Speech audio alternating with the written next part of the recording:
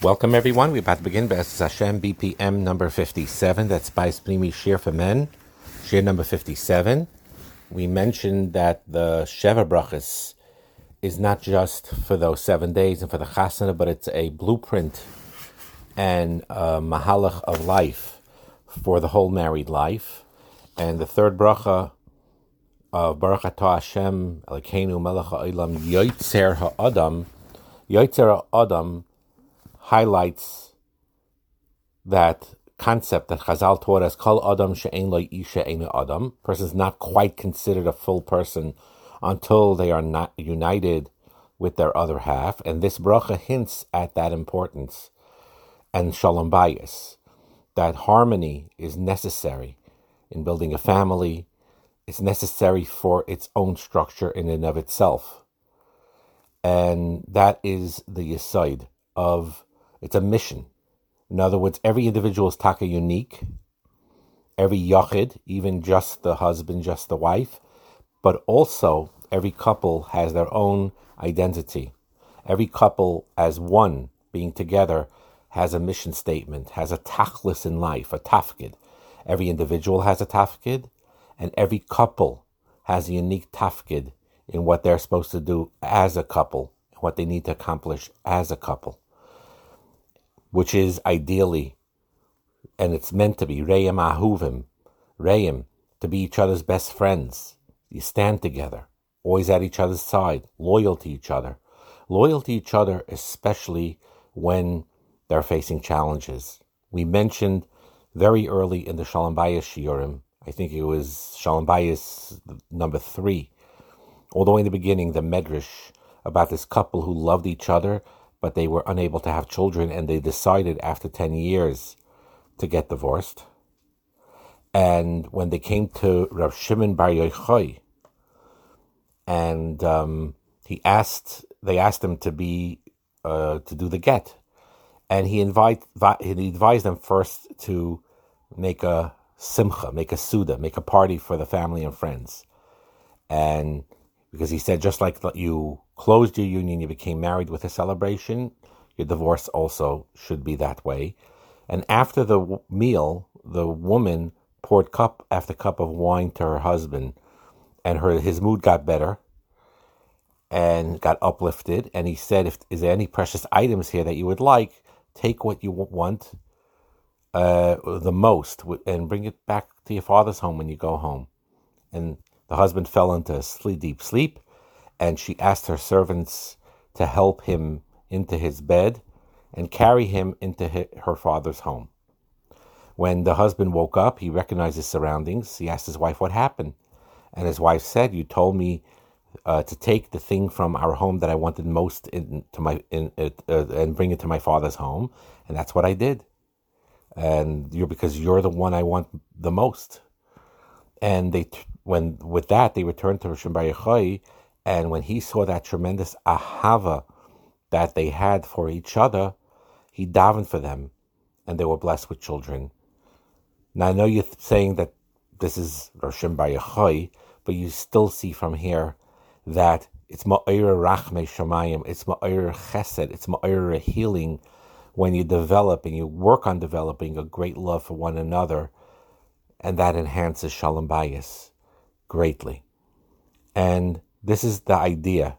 And we also going to say it again, that Pru'avu is extremely important mitzvah. It's the first mitzvah in the Torah. It's a tremendous yesod. And it is in the large scale, one of the main reasons for marriage. But its value is not to supersede the etzem union of the couple between a husband and wife. The children, Baruch Hashem, are a result of that union, but the children do not define the marriage, and children are not its own reason, the only reason why the marriage is there. And therefore, with taking this to account, though, we do need to have compassion towards couples who have trouble having children, primary or secondary infertility. And I think we had also an early Shalom Bayis share about that. and they need to support each other and daven together, but the priority has to be their own relationship, and they sometimes need chizik and help that their journey towards the fertility treatments and working through things should not make it in their minds or in anyone's minds that their union is any less valuable than other unions where there is children. It's equally and sometimes even more important. It is a chibur in and of itself that is eternal and that is special. And so one of the pshatim that's brought down in the Akedas Yitzchak Parshas Bereishis Shar Tes, that when Rachel saw she couldn't have children, it says she got jealous of her sister, and she told, which is a separate Torah, that the jealousy came from a pure motive. It wasn't the regular kinna. And she told Yaakov, give me children, or daven for me that I should have I should have children. Otherwise I'm dead. Otherwise I die. And Vayomer, and Yaakov responded, Hasachas Elikim Anochi. He was upset and he said, can I take the place of Hashem? Hashem mimech pribaten. And he explains that Yitzchak that it's like this, that the Torah gave the woman two names, Isha and Chava. Isha is the woman as an individual. Isha, she came from a man and possesses equal capabilities within intellectual capacity, in moral capacity, in the Bina Yisera, it's even beyond that. So she has that concept of an Isha. And then she has the concept of Chava. Chava's Ein Kol Chai, the mother of all living, her capacity to bear children. So Yaakov was trying to tell Rachel, don't forget, you're focusing on the Hasachas Elikim Anochi, that you can't have children, but don't forget your second purpose, of which you can thrive, of which you can have shleimus. And that is, that's in Akedas Yitzchak a beautiful pshat, and that is how we need to live. Say whether with Baruch Hashem Zoichet to children, say with Hashem's help. Hashem should help all those that don't have children yet should have children, and childless couples. Unfortunately, the bottom line is that those words are ikr. There is a tachlis to marriage in and of itself. That's nitzchias, if you handle it properly and if you behave properly. Now, we're going to talk now about the concept of public displays of affection. And the idea is, it says in Shulchan Aruch, Ein linig afila im ishtei b'dvarim shel chiba b'fnei acherim. This is brought down in Even Ezer, Chaf Aleph, Sif Hey. A person should not act affectionately even towards one's own wife or in front of others. Why is that so? Because intimacy between husband and wife is the most sacred activity. It's not because it's shameful, it's because it's sacred, it's kaddish, it's special. And the way it works in machshava, the holier something is, the more elevated something is, the more it's hidden away. For example, a Sefer Torah, you put on a belt, you put on a cover, you put on a mantle, you put it into the Aron HaKodesh, and then you have it covered with a pareiches on top of the, beyond the Aron HaKodesh. Then the Torah is taken out by Kriyas HaTorah. You read it in only Mondays, Thursdays, Shabbosim, Mincha afternoon, and Reish Chodesh, certain times, Tainis Tzibur, Mincha, also. And as soon as it's completed, what happens? The Torah, the Hagba, Galila, it put on the belt, put on the mantle, behind closed doors again with the pareiches. Why? Because that's the concept of Kedusha. You bring it out in its right place.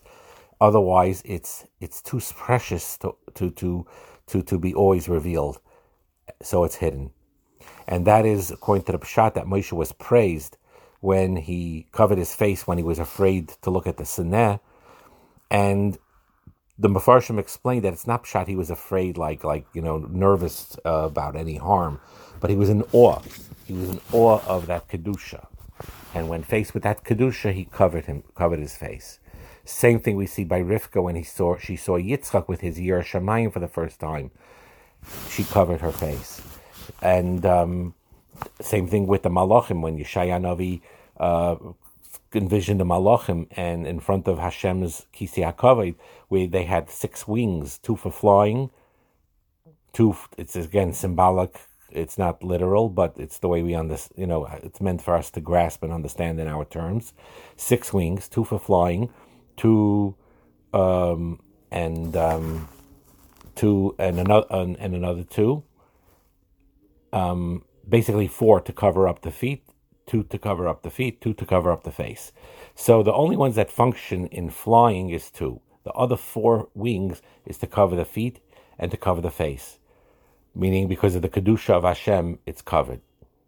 And same idea of the Badekin is also that concept. And then you see in the Beis HaMikdash that also you had it, where the Kohen Gadol entered the Kodesh HaKadoshim on Yom Kippur.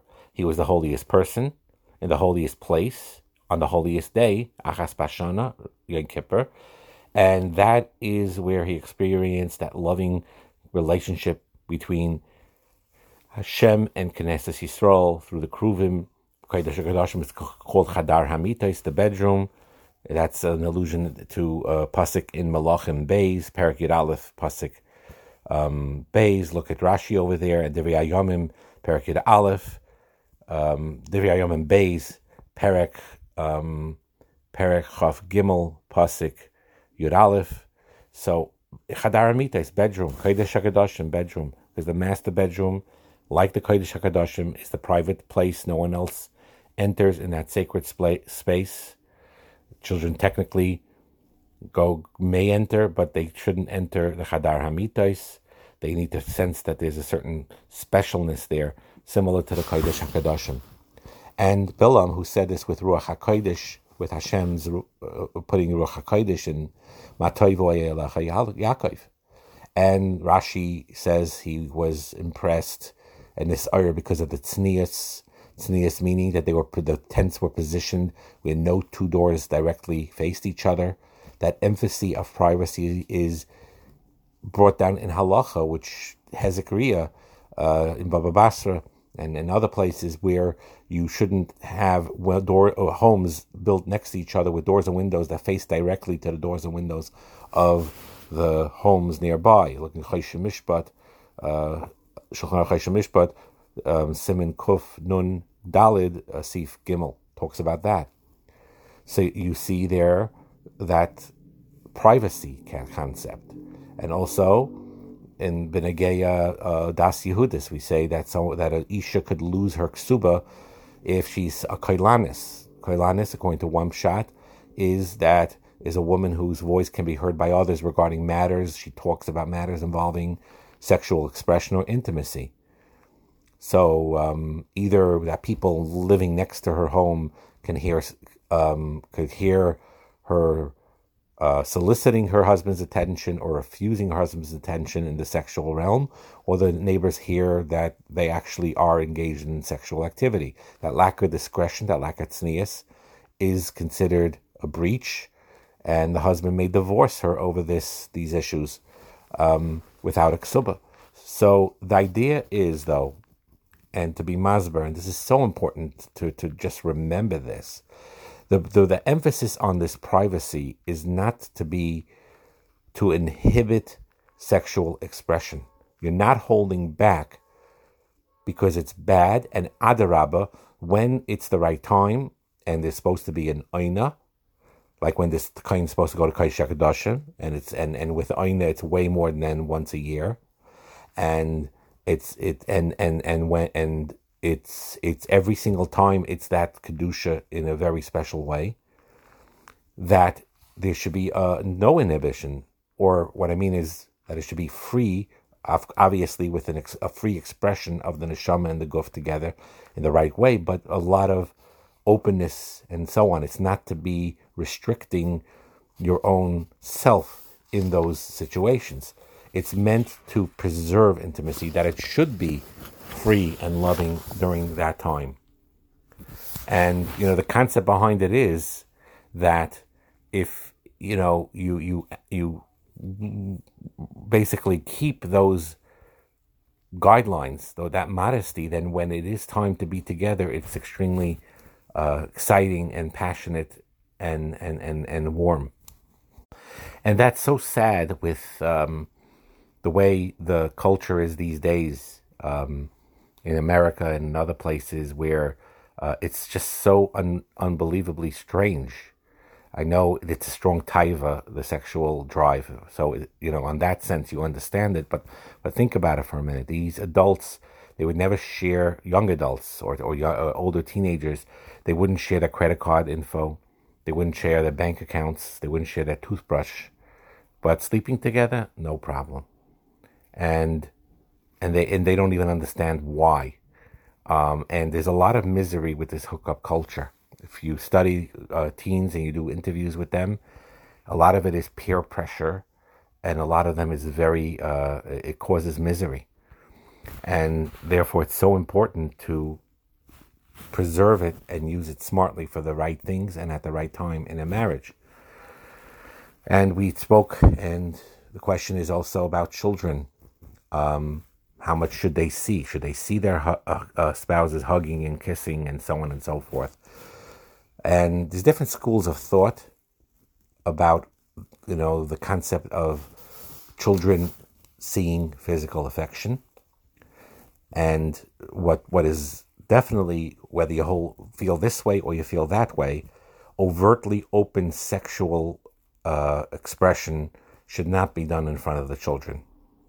Even if you do have physical contact, a kiss on the head, a caress, a pat on the back, those type of things, if you allow it to be seen, you allow it to be seen. But the things that should be, in the bedroom, you don't do in front of your children in an overtly sexual way. That not. And for those who are makbid, that they don't show physical affection or physical contact, rather, they don't show that in front of the children. What they need to do, though, is so important, is to